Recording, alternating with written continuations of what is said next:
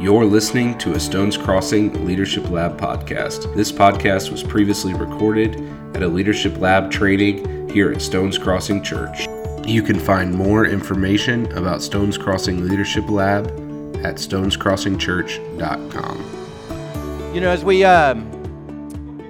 as we started thinking about Leadership Lab, we wanted to make it accessible to everybody, whether they're members, non-members, whether they're serving or not. The reason why is because we really see that leadership development is a part of the discipleship making process.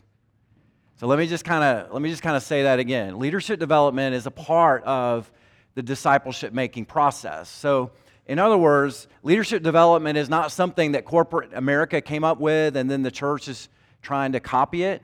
I think if you read through the Gospels and you notice Jesus' method, he had a very clear method and strategy for what he was doing. And so he spent a lot of time, obviously, preaching and teaching to the masses. He spent a significant amount of time healing the sick, caring for the poor as well. But his main mission was investing in 12 disciples. His main mission was going to the cross, but raising up 12 leaders. And even behind those 12 men, the 12 disciples, there was another group of 120 men and women that followed the disciples around and financially supported them, by the way. And he invested in them as well. They would become future leaders in the Jerusalem church and also in churches scattered around the Mediterranean as the apostles took the gospel to the ends of the earth. So Jesus was very focused on raising up leaders because it's a huge part of seeing the Great Commission fulfilled. And we see the same thing here at Stones, and so that's why we're doing Leadership Lab. That's why it's so important that you're here tonight. Now, we need to kind of begin thinking about what leadership really is. There are a lot of misconceptions about leadership, and I think those misconceptions hinder leadership. And one misconception is that leadership is serving on a committee or serving on a board, and that's really not leadership. Leadership can involve serving on a committee. You know, a committee is a group of people that sit around and think about what other people need to be doing. That's really what a committee is, but that's not leadership. Leadership is, and this is probably the biggest misconception, a lot of people think leadership is standing up in front of a group of people and preaching and teaching. And that can involve leadership, but that's not leadership. The other thing that I think the other misconception about leadership that people have is you've got to have a position and you have people under you and you tell them what to do and then they go and do it.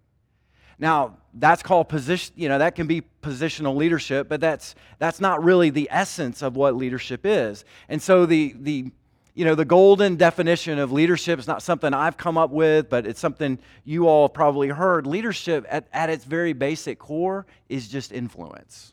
That's all it is. Leadership is influence. And so John Maxwell says if you think you're a leader and you turn around and nobody is behind you, then you're only taking a walk. Because why? Leadership is influencing people to go somewhere and to do something.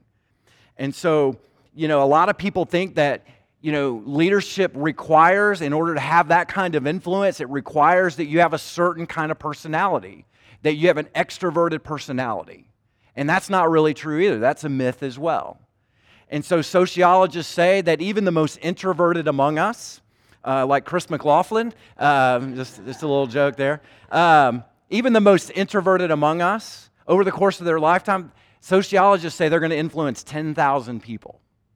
So leadership really has nothing to do with how extroverted your personality is or what your personality is like. The truth is this: the reason why we're here tonight is because God has given each of us a measure of influence. He's given in every single one of us an influence. If you serve in a ministry at church, you are exerting that influence. And so our dream and our prayer is, God, increase our influence for the kingdom of God, for the glory of God. God, do that among us. Because really, that's our agenda at church. It's not about one person. It's not about, a staff, building some platform. It's not about growing a great big, building or whatever. It's really about making disciples. And so at the heart of our prayer, the heart of our vision for this is really to grow our influence. So if you're a greeter or an usher, you're a small group leader, you're a Lifehouse leader, you volunteer in the nursery, you serve, on the cafe team, you have influence. And my challenge to our congregation this year is, and you've heard me week after week, is we want to challenge the entire congregation to take a step for Jesus this year. That's what we want to do, to take a step in their discipleship. And my challenge for you tonight is for you to take a step in your leadership, in your influence. And what would happen if you took that step as a leader and you grew as a leader? See, some of us in the room are level 1 leaders. Some of us are level 3 leaders. Some of us are level 5 leaders. What would happen if those of you who are level 1 leaders, you grew to level 3? What would happen if level 3 leaders grew to level 5 and so on down the line? What would happen?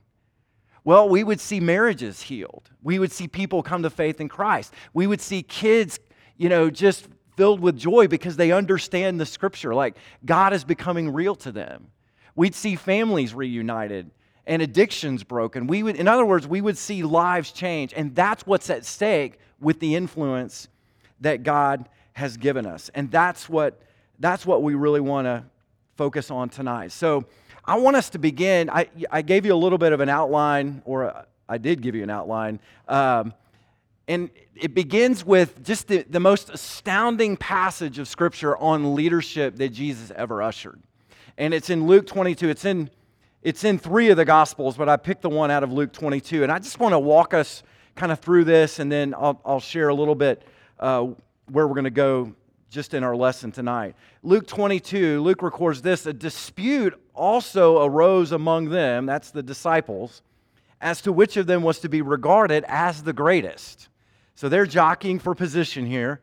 And he said to them, the kings of the Gentiles exercise lordship over them, and those in authority over them are called benefactors, because they benefit from the people serving them, obviously. But not so with you. Rather, let the greatest among you become as the youngest, and the leader as one who serves. For he who is the greater, one who reclines at the table or one who serves? Is it not the one who reclines at the table? But I am among you as one who serves. Now, what is Jesus doing in that passage? He's doing a couple of things. He's giving us 2 different models of leadership. He's giving us the world's leadership, and he's introducing his. And what he's saying is this: you know the world's leadership. You've been out in the marketplace. You know that it's dog eat dog. You know that it's climbing the pyramid and it's stepping on whoever you need to step on to get to the top, right? That's the way the world does it. And that's what he says: the Gentiles lord it over them. And you get to the top, you're the benefactor. But what Jesus says is this: not so with you. It's not to be that way with you. Not that way in the church. And then he gives the model of what true leadership is, what true greatness is. It's putting a towel over your arm, and it's serving. And that's the heart of what Jesus is saying. In other words, the way you could say it is this way: servanthood is leadership, and leadership is servanthood according to Jesus. That's at the heart of what he's really trying to say. And so obviously the model for leadership and the culture of leadership that we want to create and continue to cultivate here is servant leadership. And you're a big part of that. So what I want to do tonight is I just want to share with you 5 characteristics of a servant leader.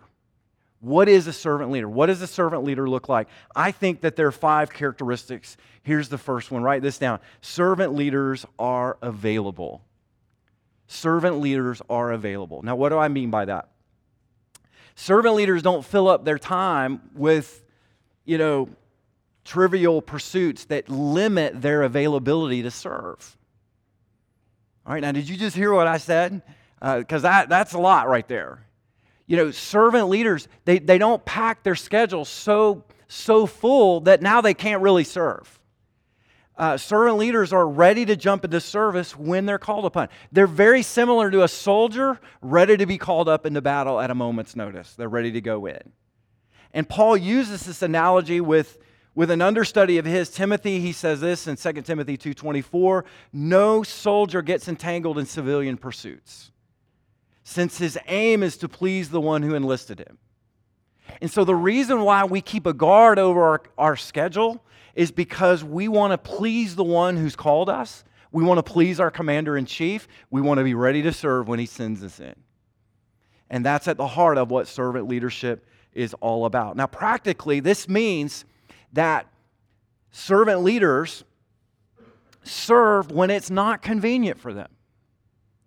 So if you're not willing to serve, when it inconveniences you, then you're not a servant leader. And so that's at the heart of what it means to be a servant leader. Here's the question: can God mess up your plans and redirect you? Yes, He can. Can He do it without you getting resentful? That's the question. You all, when I was a younger pastor, I used to get so frustrated because I had my task list plan, I had my day plan, and God would come in and interrupt my schedule, and I would get so frustrated because I couldn't do the ministry I was called to do. Isn't that hilarious? And I had forgotten that God was sovereign over my schedule, and He can make whatever changes that He needs to make. And I think the root issue of this one is, the root issue of availability is really priority. It's all about, it goes back to our priorities. What's most important in your life? And I think as servant leaders, what's going to grow our influence is us getting on our knees saying, God, my schedule belongs to you. How do you want me to invest my time? I've got a limited amount of time, a limited amount of energy, but God, you get to call the shots. And when you begin to let that be your prayer, your influence is going to grow because God is the wind of the Holy Spirit begins to blow through us and use us because you are becoming available to be used. That's at the heart of what's happening here. And so I love this because I think people get fearful when they think about surrendering their schedule to God, but it's actually freeing. I think we get fearful because we think that if I surrender my schedule to God, then I'm going to be at the church 24/7. And that's not what we want for you, and that's not what God wants for you. I think surrendering your calendar to God is freeing because it brings clarity to what you need to be focusing on and what you need to say no to. And that's very freeing. I think what we see as staff is influence becomes limited because we're trying to do too many things because we won't say no to good things and we won't say yes to just the great things. Does that make sense? In other words, we're instead of focusing fully on a few things, we're half committed to everything, which means we dilute our influence. And I think God wants us to focus. And so our influence becomes compromised because our calendar is just out of control. Animal trainers understand this principle so clearly. When an animal trainer goes into a cage to train a lion or to work with a lion, they bring 3 things with them. The first thing is they bring a tranquilizer gun. That's the most important thing. They'll bring a whip, and then they will bring a stool, just like this. When they're working with a lion, they will take this stool and they'll put the stool right in its face. You know why? Because the lion can't decide which leg to focus on. And so it gets paralyzed, it gets tamed because it just can't decide which legs of the stool to focus on, and it just sits there. And I think a lot of times what happens, what I see in families in the church is we're so overcommitted, it kind of paralyzes us a little bit and frustrates us. And I think the antidote to that would be just, and this is a very real practical step that you could take, get up in the morning and say, God, I'm here to serve you. So first thing out of bed, maybe second thing after you drink your coffee, whatever you need to wake up. But maybe your prayer in the morning should be, God, I'm your servant today. Use me however you'd like to. Or maybe you're on your way to church and you're going to serve at transit. Or you're going to greet on Sunday morning. And you need to be praying, God, I'm your servant. I'm available to be used. However you want to use me today, I'm available. I'm willing to say yes. And see, if that's our prayer coming in, then all of a sudden it opens the door for the Spirit of God to use us, because we're not telling him no, we're telling him yes. Does that make sense? So servant leaders are available. Number 2, servant leaders are joyful. Servant leaders are joyful. A servant leader doesn't serve out of obligation. A servant leader serves out of opportunity. Look at Psalm 100, verse 2. He says this, the psalmist says, serve the Lord with gladness, come into his presence with singing. We don't serve because we have to.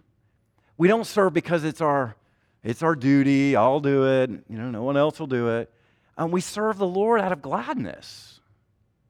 We don't serve out of sadness, we serve out of gladness.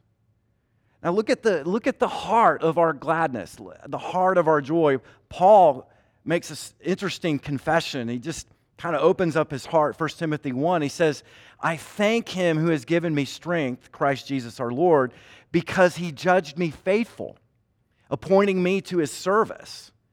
Though formerly I was a blasphemer, a persecutor, an insolent opponent. He does not hold back in that, does he?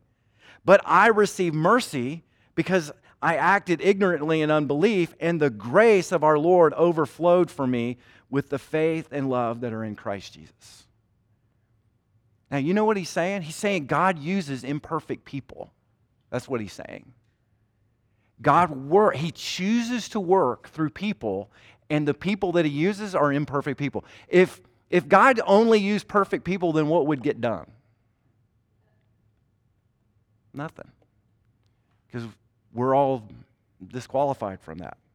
So he works through imperfect people.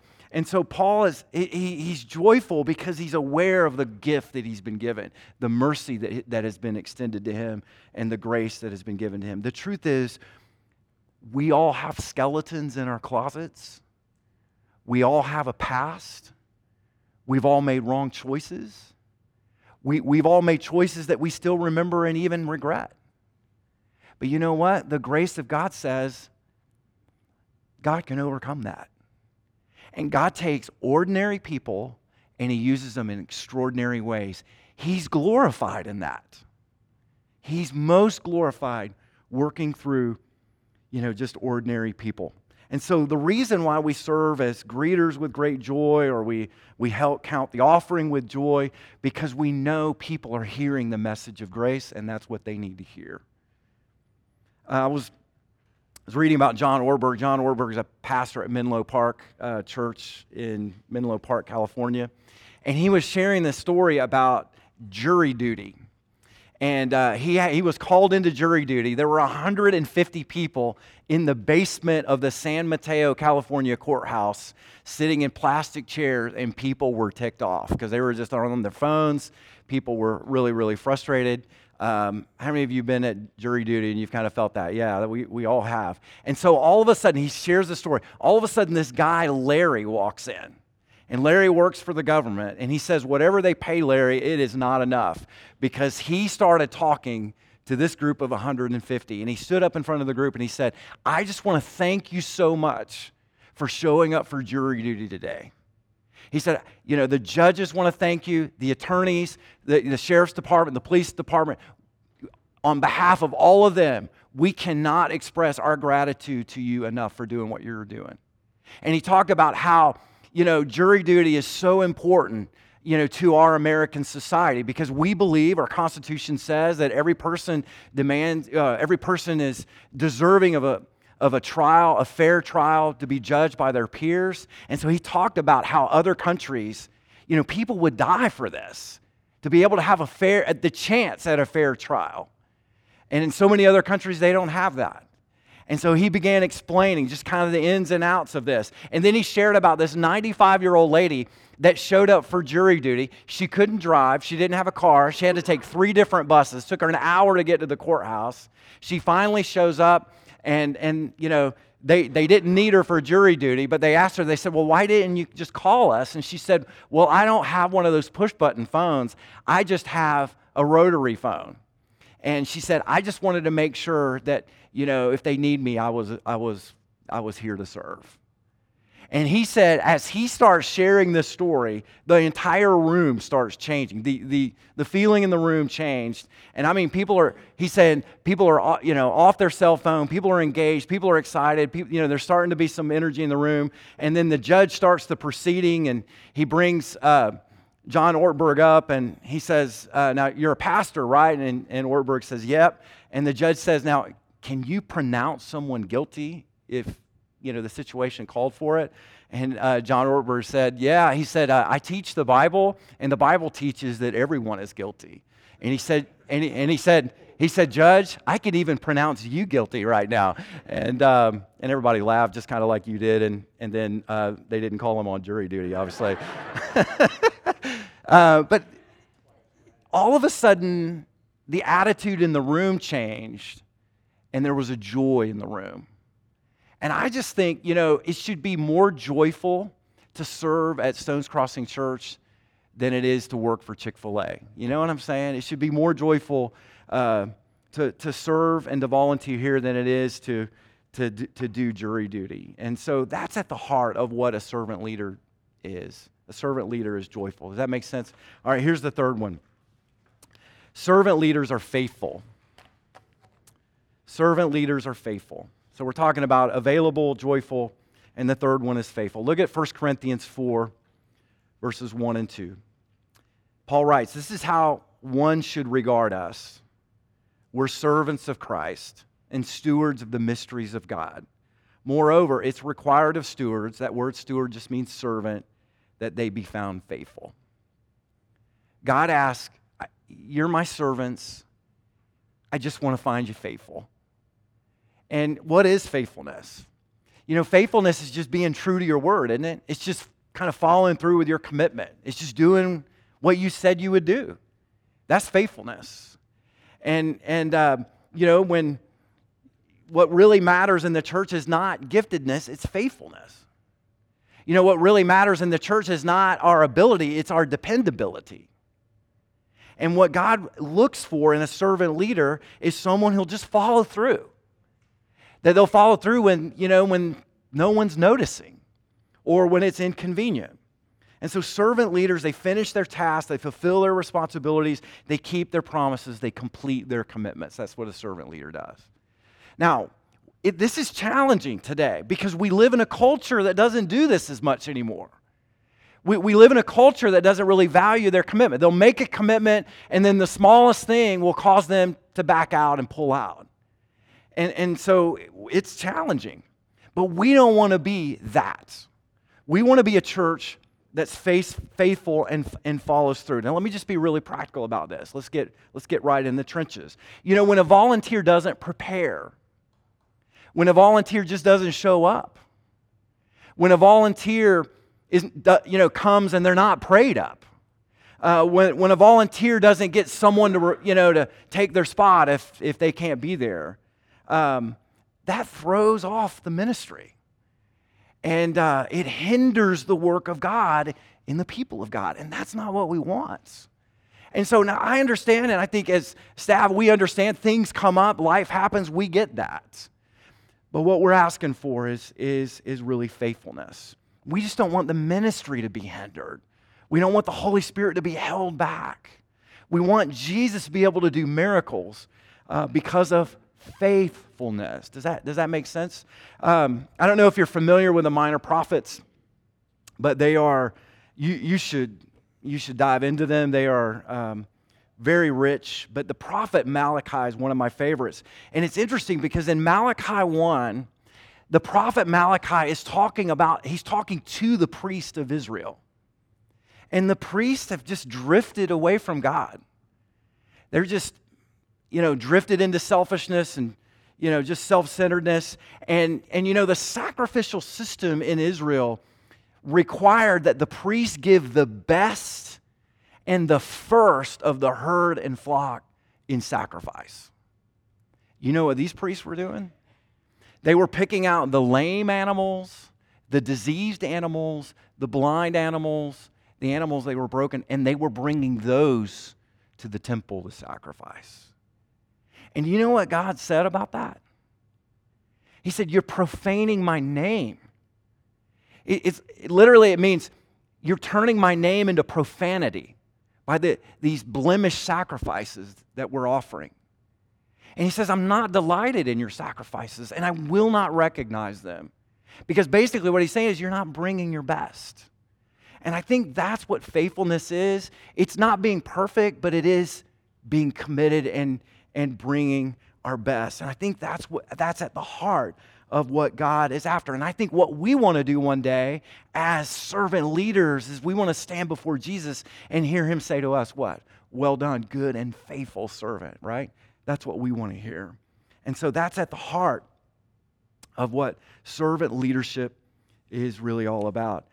I don't know if you know the name Os Guinness, but Os was good friends with the longtime pastor of All Souls Church in London. His name was John Stott. Maybe some of you have heard of John Stott.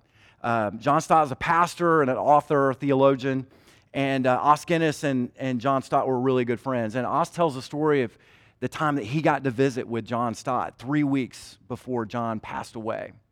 And he got to visit with John while John was on his deathbed. And so they shared a bunch of memories, and then Os asked him, John, how can I be praying for you? And this is what he said that John Stott said that day. He said, pray that I'll be faithful to my very last breath. Pray that I'll be faithful to Jesus to my very last breath. That's what we want to be. We want to be faithful as elders, as staff in our nursery, if we're running sound, if we're playing in the band. We just want to be faithful to Jesus all the way to the end. Does that make sense? And that's what a servant leader does. All right, let me give you two more, and then we're almost done. Servant leaders, number 4, write this down, are mindful. They are mindful. Now, what do I mean by mindful? I think they're aware of what's going on around them. They're on the lookout. They're discerning. They're mindful. They can read a room. They look to the hearts of people as much as they can see. And so servant leaders, in other words, they are alert, and they're willing to serve whatever the task is needed, whatever is called for. And you see this in Galatians 6:10, where Paul writes, so then as we have the opportunity, let us do good to everyone, especially to those who are of the household of faith. So servant leaders are aware of opportunities that come up. They're looking for them. And so when God puts someone in your path that has a need, that's an opportunity. It's an opportunity to grow, and it's an opportunity to minister to them. And it could be 100 different things. It could be picking up trash out in the parking lot, which I do pretty regularly out there. It could be, you're at transit, and there's a middle school student over here, and he's all by himself. And he's not talking to anybody. And you're like, boom, I'm on that. I'm right over there. Because, that's a need. It could be that you've noticed that someone hasn't been in church in a while. I just called someone just this week because I haven't seen them in a few weeks. And I just, reached out to them and said, hey, we've just been missing you. It's those things. We're alert for little things, but little things turn into big things in God's economy. Does that make sense? So we're aware of those things around us. I think the other thing is we're just aware of the kingdom of God. I think we're mindful of the kingdom of God. Now, what do I mean by that?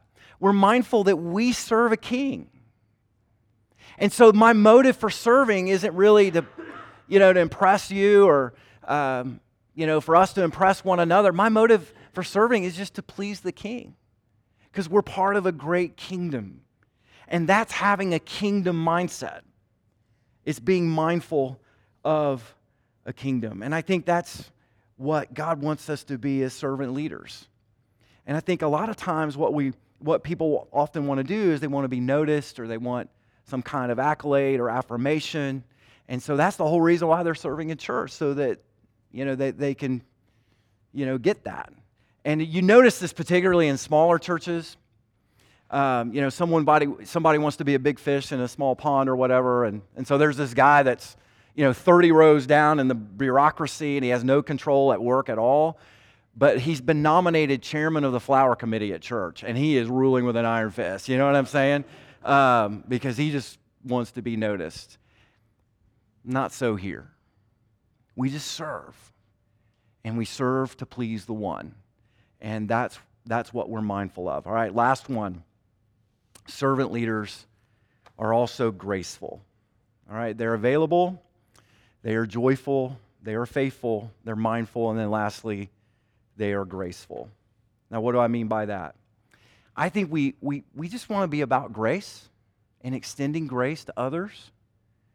And I think it's easy to get to a place where we kind of compare ourselves to one another, and we become critical. We kind of pass judgment. And Paul spoke to this. He was aware of this. This is going on in churches that he had started and pastored. He says, "Who are you to pass judgment on the servant of another?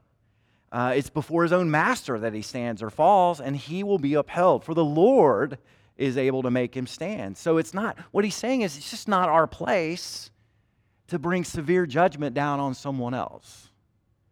That's what he's saying. And so I think that, on our ministry teams, we can kind of compare ourselves to one another. Well, they're always late, and I show up on time. And they're just never prepared for the lesson, but, I am. And so there's this critical spirit that can kind of pop up. I think we want to be aware of that. I think we want to avoid that. My father-in-law, Woody Church, he'd always say, it takes no size to criticize. It takes no size to criticize. It shouldn't be that way with us. We shouldn't be critical. So we need to show grace to others. By the way, let me drill down on this one a little bit. There's a difference between criticism and feedback. And I would love for us as a church to be better at giving feedback. You know what? Because I need your feedback. We need your feedback. You know the difference between criticism and feedback?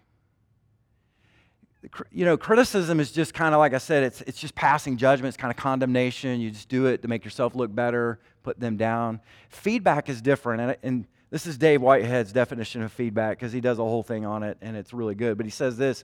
He says, feedback is a gift given by one person to another in love and concern to help them.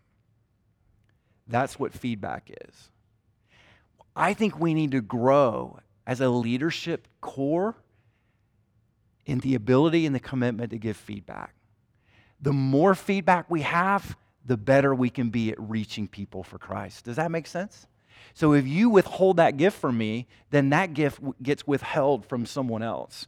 So we need your feedback. We don't need your criticism, but we need your feedback. We need your encouragement and your feedback. All right, so here's the last thing I will say about this. I think servant leaders are graceful towards others, and they're graceful towards themselves. Don't be a perfectionist. Believe me, I've tried, and it doesn't work. I'm a recovering perfectionist. So I'm learning how to preach the gospel to myself. You pray the best you can, you prepare the best you can, and you trust God with the rest. God's not looking for superstars. Can I get an amen? He just uses ordinary people. So you don't have to be a superstar. You just have to be available, joyful, faithful, mindful, and graceful. So what step do you need to take in your leadership at Stones? That's the question. All right, what step do you need to take?